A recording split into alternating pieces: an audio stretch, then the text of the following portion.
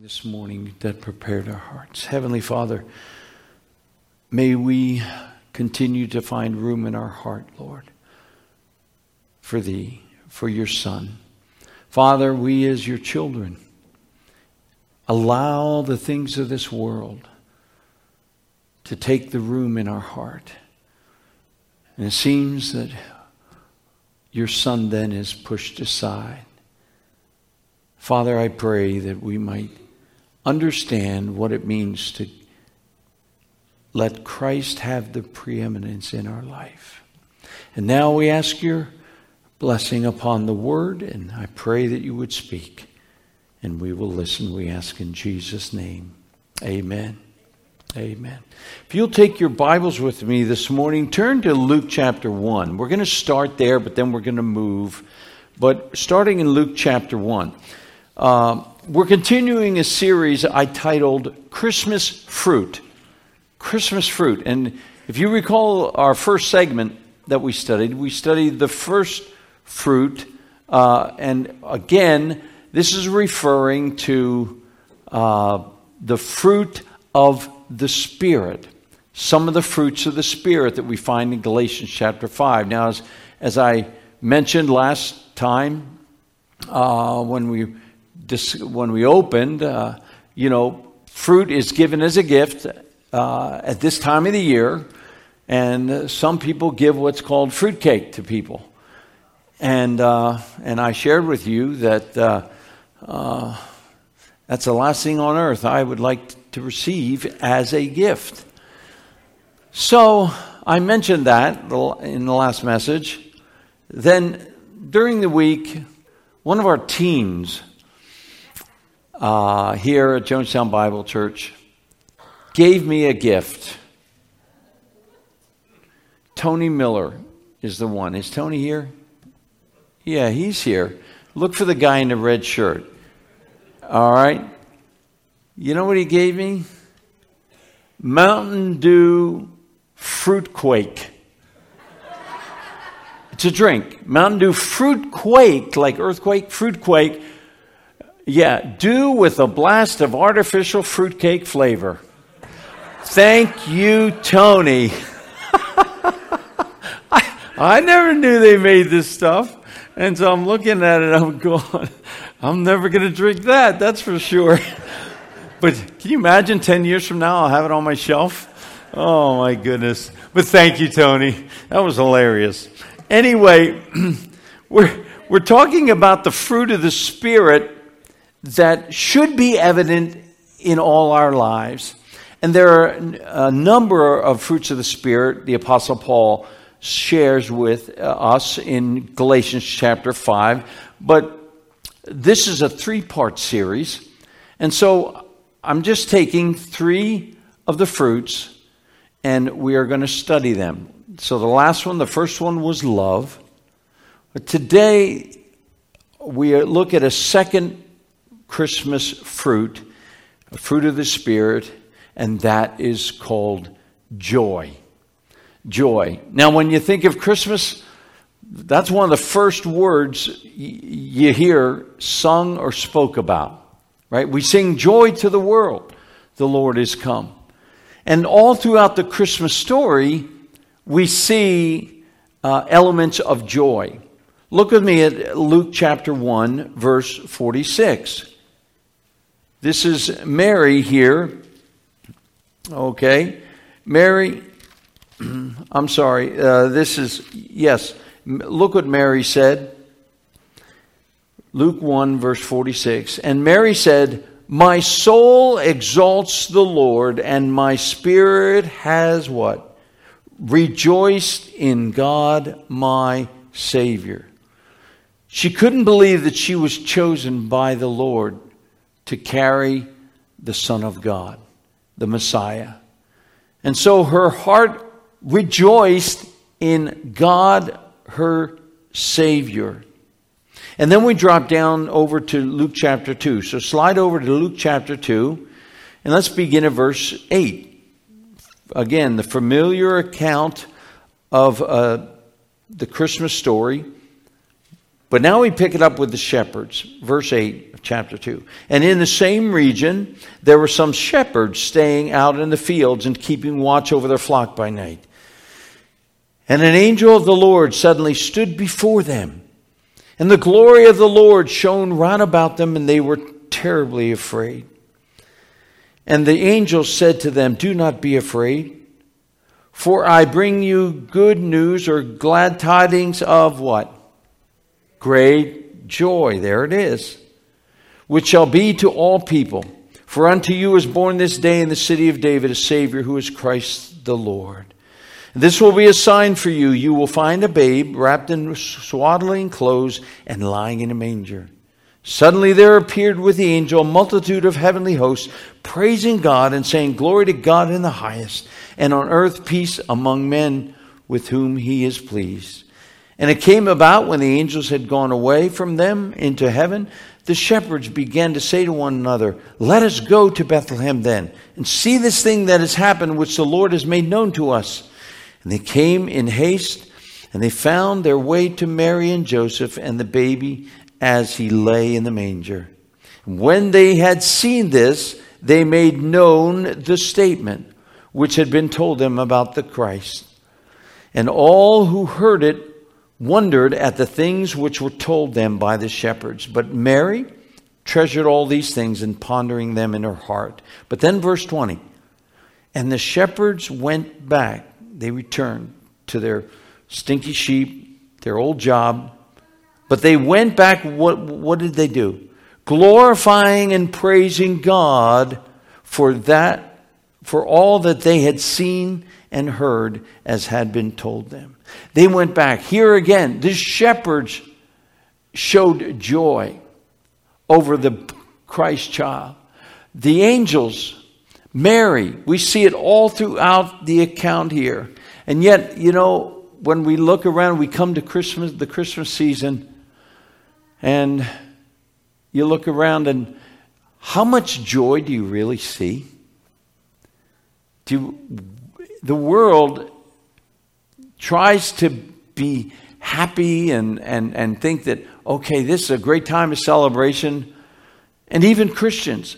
But it seems that the one thing that is missing during this time of year is real joy, is joy. And we are going to focus on this word, joy, this morning, this fruit of the Spirit.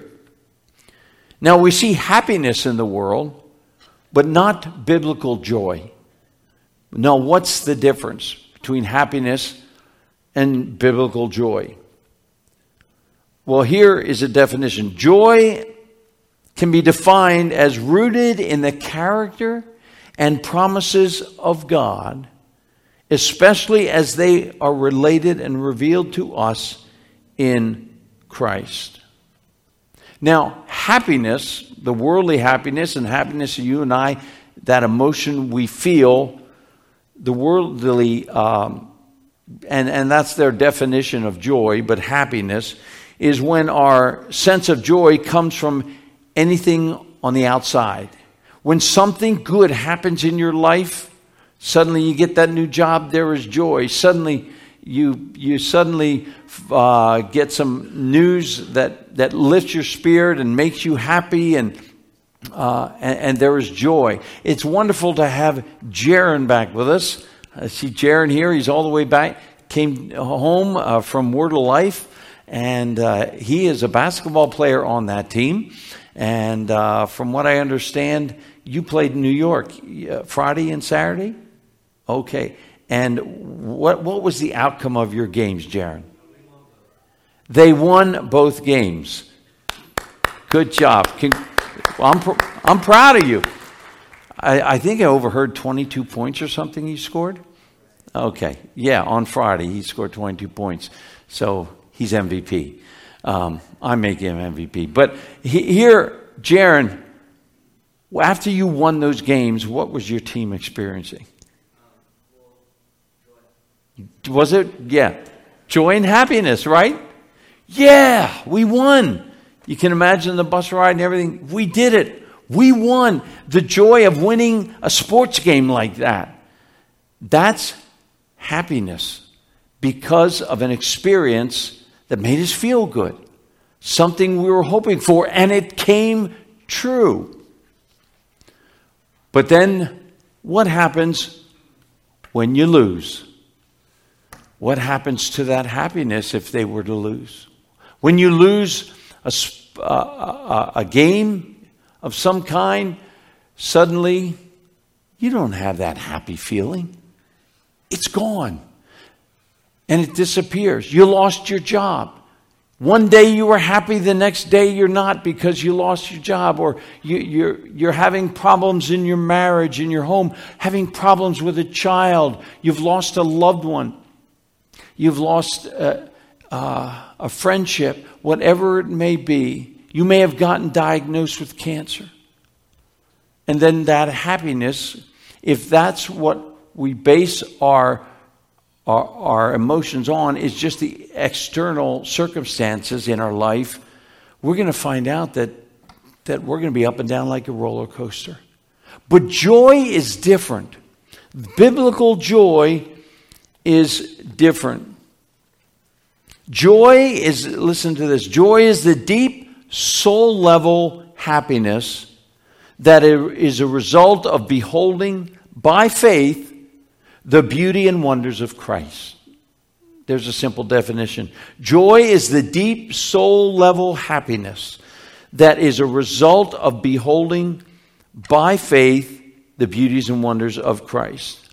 You see, biblical joy is rooted in a person, Jesus Christ, rather than external circumstances. And that's what we're going to be looking at and learning from the scriptures here this morning.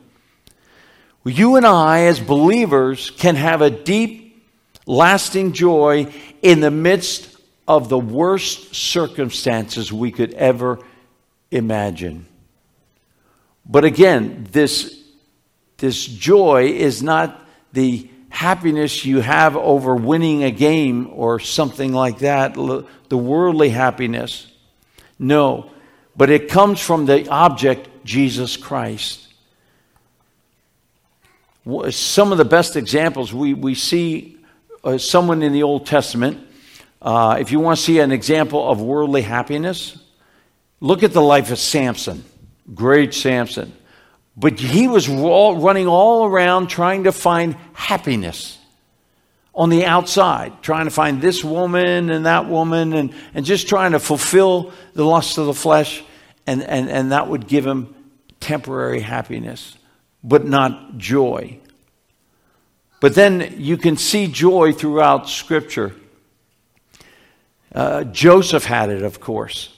Joseph, and you notice that when he met his brothers after all he'd been through, he was not angry, but he rejoiced that he was with them again. And all through the suffering he went through, he had that inner joy. Nehemiah said, "The joy of the Lord is my," what? Strength. The joy of the Lord. Notice he didn't say, "The joy is my strength." Period. No, the joy of the Lord. And here we have to understand first and foremost that joy, true joy, deep-rooted joy, can only come from Jesus Christ himself, from the Lord himself. Notice he said that the joy of the Lord is my strength. Where's the joy found? Not in circumstances, he says, but my joy is found in you, Lord. My joy, that's where I found my joy, when we're focused upon the Lord. Now, there's a Greek word for joy or rejoice is the word chara, C-H-A-R-A. And it describes that inner gladness or delight, no matter what the outside circumstances are. But again, we must understand that the joy comes from the Holy Spirit as I submit myself to the Lord and his control over my life, and I am focused upon him and his promises. Joy is produced by the Spirit, but joy for the Christian, here's the difference. Joy is a choice. We're going to see that. Joy is a choice. It's not something that I just, I'm waiting for that feeling, that good feeling, and then I'll have that inner deep joy. No, the scriptures, as we see, we will see Paul and Peter, as they speak of it, that joy is a choice. I choose joy. And that can happen in any circumstance, in any position I'm in. So turn with me now. We're going to find the answers to joy and how strong it can be in 1 Peter chapter 1. So if you'll go over to 1 Peter 1 with me. But I just want to pick out one verse, and then we're going to look at the verses preceding and following, verse 6. So 1 Peter 1, verse 6. Look what Peter says as he writes to the churches. Now remember, as he's writing this letter, the church, the new believers, the new church has been scattered. For these are people who've accepted Christ and follow Christ, but now they are being persecuted for their faith. And so they are on the run, and many of them had lost everything. And they're experiencing great suffering, sorrow, grief, seeing loved ones carried away to be thrown into the arena, to be fed to wild animals. And this is what Peter writes then to them. In this you greatly rejoice, even though now, for a little while, if necessary, you have been distressed by various trials. You've been distressed by various trials. I like the way the King James Version translates it. And if you have a King James, it reads this: wherein ye greatly rejoice, though now for a season, if need be, ye are in heaviness through many manifold temptations. Now that word temptations, translated in the Greek, means testing. But here Peter is talking about something strange when you consider your various trials and suffering. And what is that? He says, in this you greatly rejoice. In this you greatly rejoice, even though I'm going through trials that are tearing me apart, tearing my family apart, yet I am to have great joy. I have to greatly rejoice. How is that possible? How is it possible to experience the sorrow and grief of a trial and at the same time experience joy? And this is like a command he's saying. And what is the secret here? Well, it's a paradox, it seems, because you're sorrowful, you're brokenhearted, and yet at the same time, I am able to experience and choose to experience great joy, and I can greatly rejoice. That doesn't make sense. How is that possible? Well, he says it is, but I want you to turn with me now to 2 Corinthians chapter 6. 2 Corinthians 6:10. Look what the Apostle Paul has written to the church in Corinth.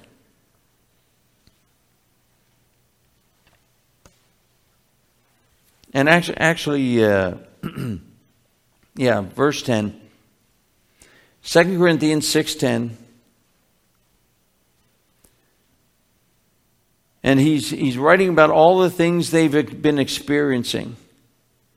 Okay. What they're experiencing. Verse 10. As sorrowful, yet always what? Rejoicing. Do you see that? can be sorrowful, yet always rejoicing, as poor, yet making many rich, as having nothing, yet possessing all. See, it looks like a paradox, right? But Paul's saying the same thing Peter's saying. He's saying we experience sorrow, but at the same time, what does he say? Always rejoicing. Always rejoicing. You mean I can rejoice in the news that my dear brother, my brother Bevan, my only brother, is battling stage 4 cancer? And can he experience joy in that?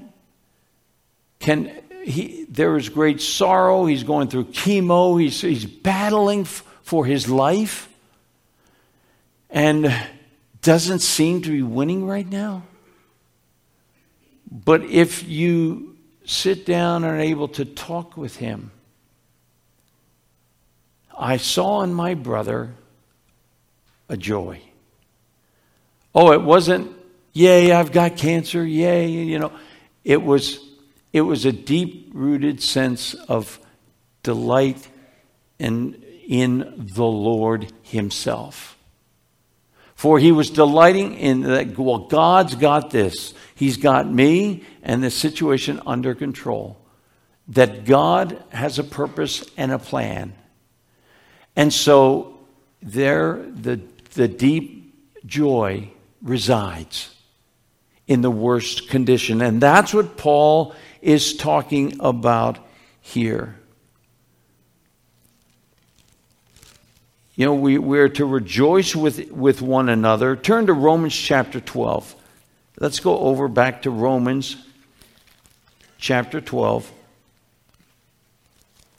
verse 9. Here Paul is writing to the church at Rome, Romans 12:9. Let love be without hypocrisy. Abhor what is evil. Cling to what is good. Be devoted to one another in brotherly love, giving preference to one another in honor, not lagging behind in diligent, fervent in spirit, serving the Lord. Then verse 12. Rejoicing in what? Hope. Persevering in tribulation, devoted to prayer, contributing to the needs of the saints, practicing hospitality. Bless those who persecute you. Bless and curse not. And then verse 15. Rejoice with those who rejoice and weep with those who weep. Paul is talking about the joy we can experience with others. Notice we are to rejoice with one another as believers in Christ, but we are also to weep at the same time. See, the world can't figure that out. They don't understand this kind of joy, biblical joy that comes as a fruit of the Spirit in my life, that can be produced only by the Spirit himself. So turn back to 1 Peter, and I want you to look at 1 Peter again here, because in verse 6, look at verse 6 again. The beginning of verse 6, he says, in this you greatly rejoice.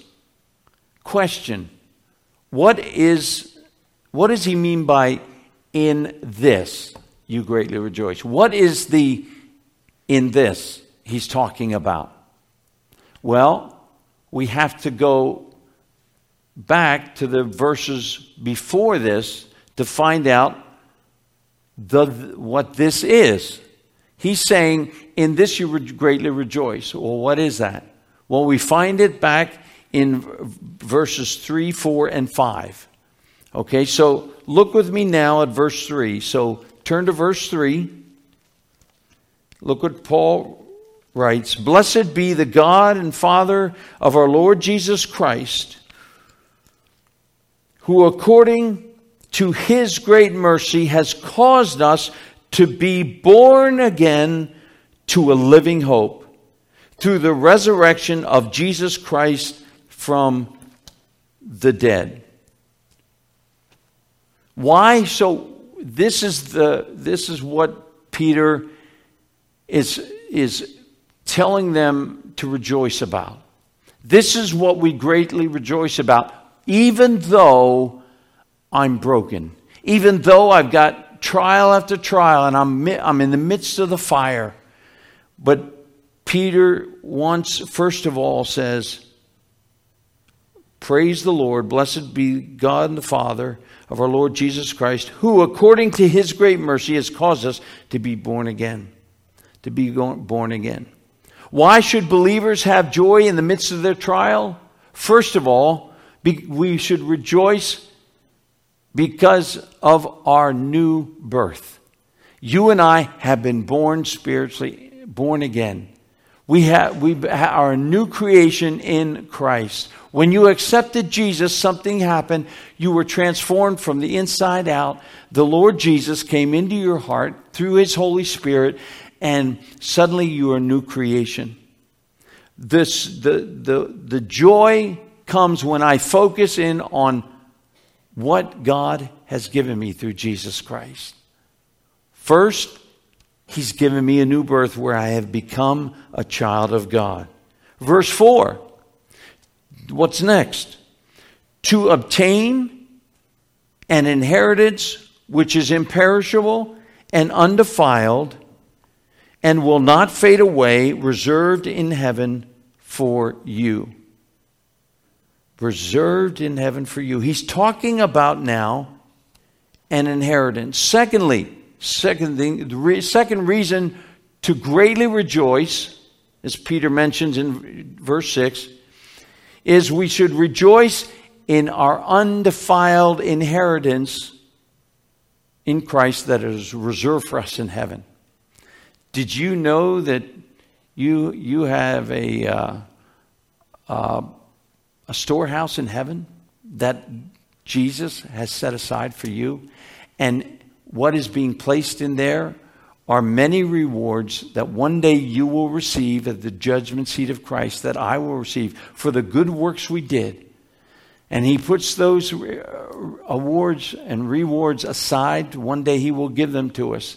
They will come, many of them come in the form of crowns that we read about it in the throughout the books of the New Testament.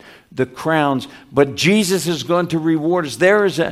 When I became a Christian, suddenly I was written down. My name's in the Lamb's Book of Life, and I have an inheritance in Jesus Christ. Romans 8:17, Paul declared that we are co-heirs with Jesus. Turn to Ephesians chapter 1 with me. Let's go over to Ephesians 1, verse 3. Ephesians 1:3. And here, concerning our inheritance, what have we received? Blessed be the God and Father of our Lord Jesus Christ, who has blessed us with every spiritual blessing in the heavenly places in Christ, just as he chose us in him before the foundation of the world, that we should be holy and blameless before him. We should be holy and blameless before him. And we have been given this. We've every spiritual blessing in heavenly places. In love, he predestined us, verse 5, to the adoption of sons through Jesus Christ to himself according to the kind intention of his will, to the praise and the glory of his grace, which he freely bestowed on us in the beloved. In him we have what? Redemption through his blood, the forgiveness of our trespasses, according to the riches of his grace, which he lavished what? Upon us in all wisdom and insight. He made known to us the mystery of his will. Here are the riches of Christ. And how is it possible that you and I could receive forgiveness of sin? Such great riches as forgiveness of sin And not only that, but given everlasting life because of the cross. Because our Savior redeemed us with his blood. And therefore, he's saying, you will now inherit the kingdom. Remember, he spoke many times of his disciples inheriting the kingdom on earth. We are going to be part of that.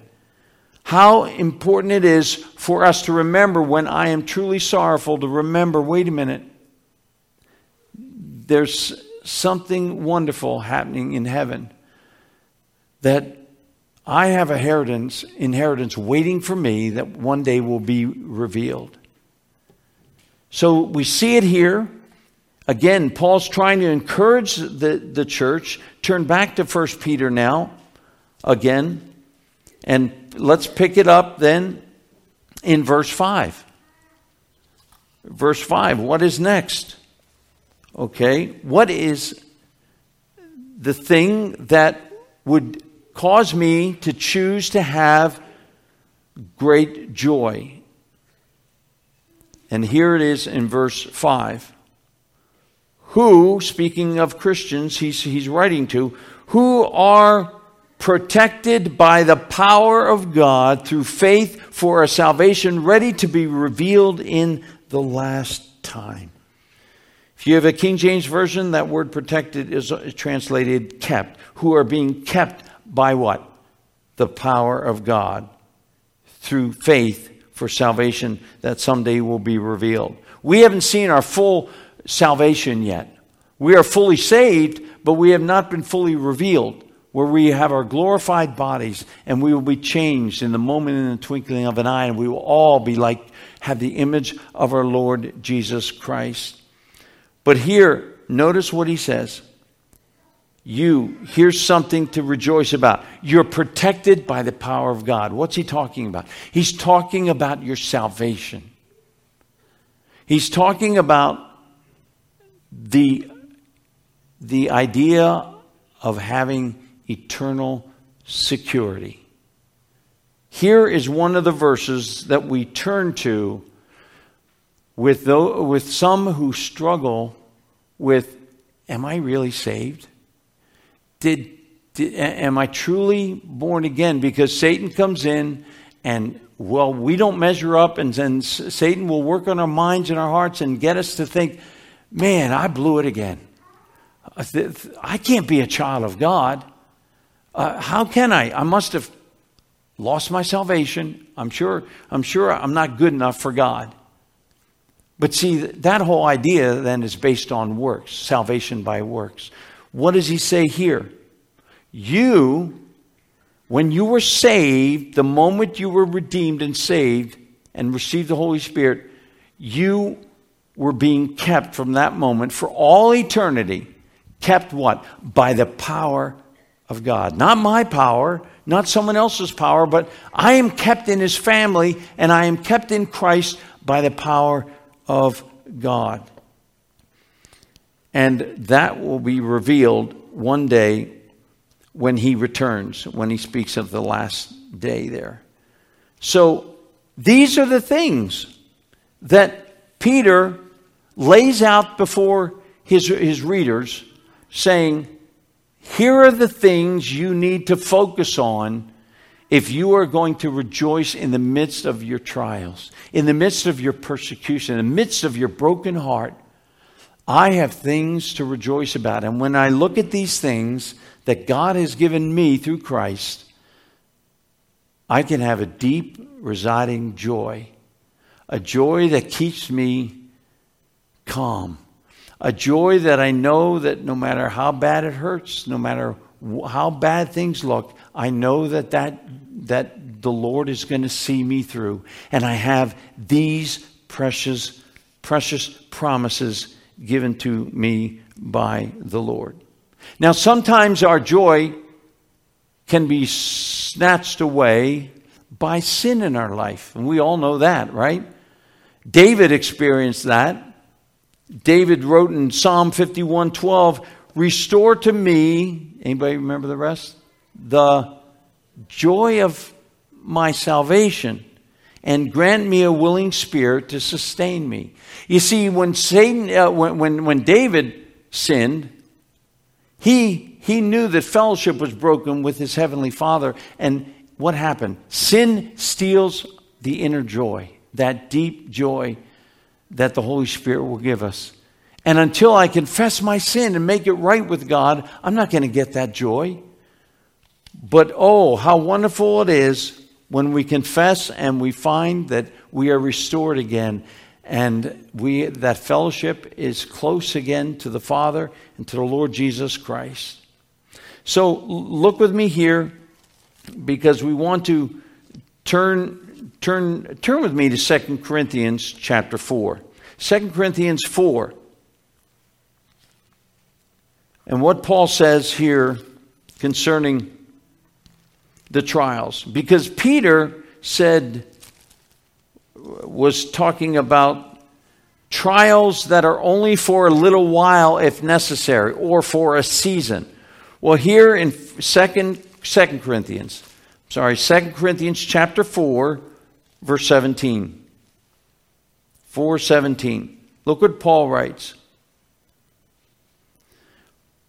For momentary light affliction, same thing Peter's writing about, is producing for us an eternal weight of glory far beyond all comprehension. While we look not at the things which are seen, or trials, all the problems of this world, but at the things which are not seen. For the things which are seen are temporal, like every trial we have to go through. But the things which are not seen are what? Eternal. And Paul says our problem is that we don't realize, we don't get a grasp that what we are going through, the suffering we're going through, is only temporary. He calls it momentary light affliction. To you this morning, the pain you came in with, you don't feel like it's a light affliction. But in view of all eternity and God's plan, it is light compared to what is waiting for us in heaven, what the Lord has prepared for us. And so Paul is saying, I need to see the invisible. I need to see the promises of God as if they are about to come true. Because as Peter said, here are the blessings of your salvation. Are you focusing on that? If I don't, then I am not experiencing the joy in the Lord. The joy in the Lord. He makes it clear. Paul wrote in Philippians 4:4, the famous verse we quote many times, rejoice in the Lord always. And again I say, yeah. Remember that song we used to sing when we were teens? Rejoice in the Lord always, and again I say rejoice. Let's sing it. Rejoice in the Lord always, and again I say rejoice. Rejoice, rejoice. Say rejoice. Rejoice, rejoice. Again I say rejoice. Okay, let's do it as a round. No, I'm just kidding. We won't do that. But there it is. What is he talking about? What is Paul talking about? That I can rejoice in the Lord. Notice he says, rejoice in the Lord again. He just doesn't say, oh, rejoice, everything's fine. Everything's going to work out. No, rejoice in the Lord, which means I focus on the Lord Jesus Christ, what I have in him, what he's promised to give me in the future, but what I have now. That I am a child of God. I've been sealed into the family of God. No one can pluck me out of the hand of Jesus. Jesus said it. Out of my hand or my Father's hand. I've got all those precious promises. And that's why I can have that deep joy in the midst of my time of suffering. In my great time of suffering, we can experience that joy.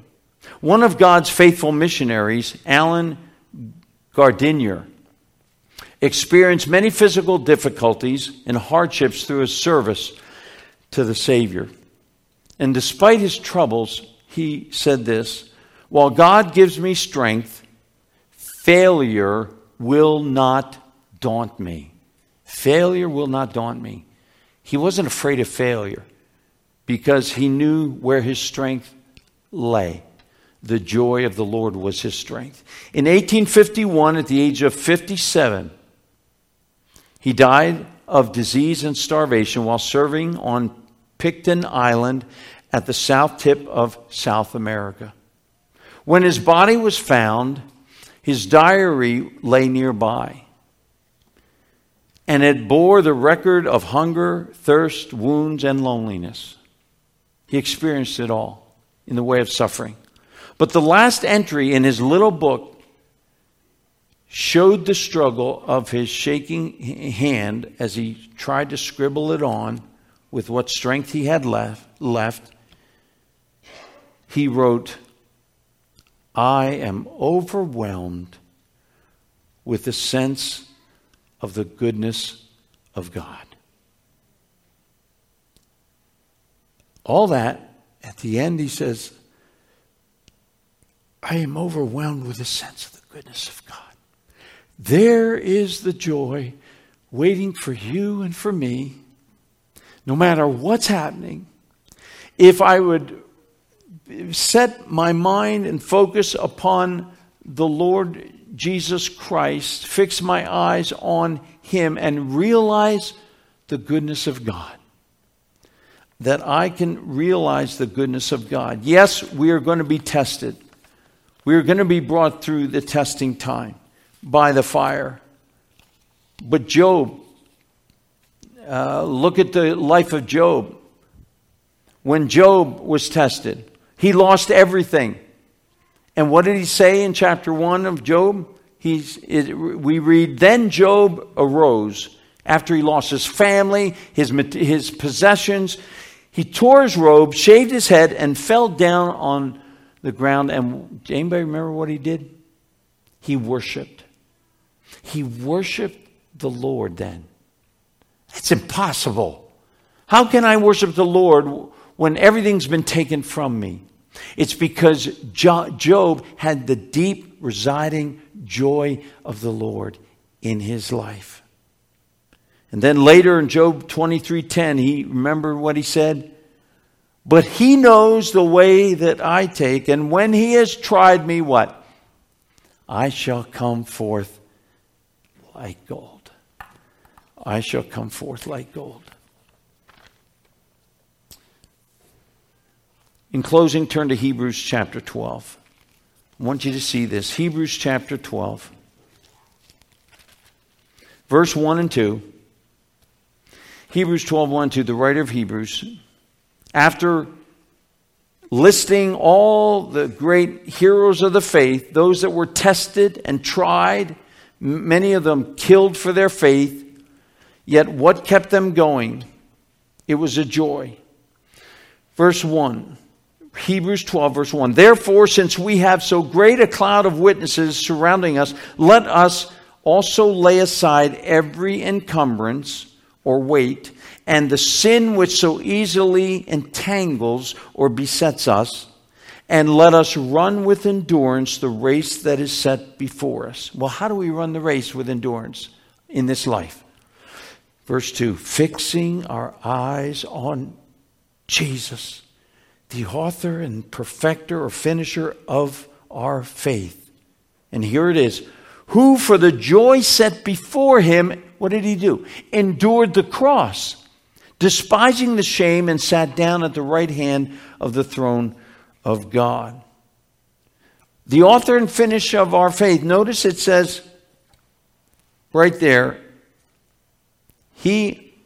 that the perfecter of our faith, for the joy that was set before him, and he endured the cross. Notice it doesn't say he had joy in the cross. No, Jesus looked forward to what was beyond the cross, what the cross would do for you and for me, redeeming mankind. And then he would rise from the dead, He would be back with his Father in heaven, and one day he would reign on earth again, one day with us. All this, that was the joy that was set before Jesus, and therefore he kept his eyes on that as he went to the cross. And therefore he could endure the cross. And the same is being said for us. If I fix my eyes on Jesus and him alone, I can endure this life and I can endure the race. This past Thursday, the family of Marilyn Regal gathered around for a graveside service. And there at that service, we shared some scripture, some thoughts. But then we were going to sing a song. Now, if you pick a song at a graveside of a loved one, what song would you pick? Think about it. What kind of song would you choose? You know, you think of some, you know, that the peace of God, or something that maybe is solemn. But John Regal, earlier in the week, had asked me, could we sing a song? And this is the song I'd like to sing. We sing it down in our men's Bible study. He says, I think we need to sing it around Maryland. There was the coffin. And so the family all gathered around. And you know what song he picked? I'll Fly Away. I'll fly away, oh glory, I'll fly away. What? Why would you pick that song? A song, a happy song, a joyful song? It's because the family had joy in their heart, deep joy, at the same time they were experiencing grief. At the very same time, there was that inner joy, knowing the promises of God, knowing that according to God's word, Marilyn was in heaven with her beloved husband Ron, reunited, and with her Lord Jesus Christ, no longer suffering, no more pain. And in that they rejoiced. And that was their comfort. And so they were able to sing, I'll fly away, oh glory. I'll fly away. Because that is their hope as well, that they will see Marilyn someday. And that's our hope, dear believer. Would you keep your eyes this week fixed on Jesus Christ, that you might experience the joy of the Lord, this wonderful fruit of the Spirit, that we all can know, even in the darkest times. Let's pray together. With our heads bowed this morning before the Lord. Dear Christian, if you've been struggling to find the joy of the Lord, He's ready to fill your heart with His joy. Would you just say, Lord, I want that joy. Lord, I'm focusing my heart now upon Thee, fixed on Thee, Your promises, what You have given me, what You're going to give me, what I have in You, and that there is a great future. Lord, lift, Lord, my heart in the midst of my sorrow and suffering. Give me that joy, Father, that You promised I could have. Would you make that decision, Christian? If you're here without Christ, you have no joy. You've never experienced it in your life, but you want it. Come to the Savior. Come to Jesus Christ and come to that cross. He will cleanse you of your sin, forgive you, and make you a child of God. If you're ready to make that decision and accept Christ as your Savior, pray with me now. Say, Dear Lord Jesus, pray quietly in your heart. Say, Dear Lord Jesus, I know I'm a sinner. I am sorry for my sin. I believe You died on that cross for me, and You took the punishment for my sin. Come into my heart right now and wash my sins away. I receive You today as my very own Savior. And with head still bowed, if you gave your heart to Christ, you are now born again spiritually. You're part of the family of God. Heavenly Father, thank you, Lord, for showing us once again what real joy is and how we can experience it as your children. Father, thank you for any decisions made for Christ. And I pray we might leave here with joy in our hearts. We pray in Jesus' name. Amen. Amen. As we conclude with a song.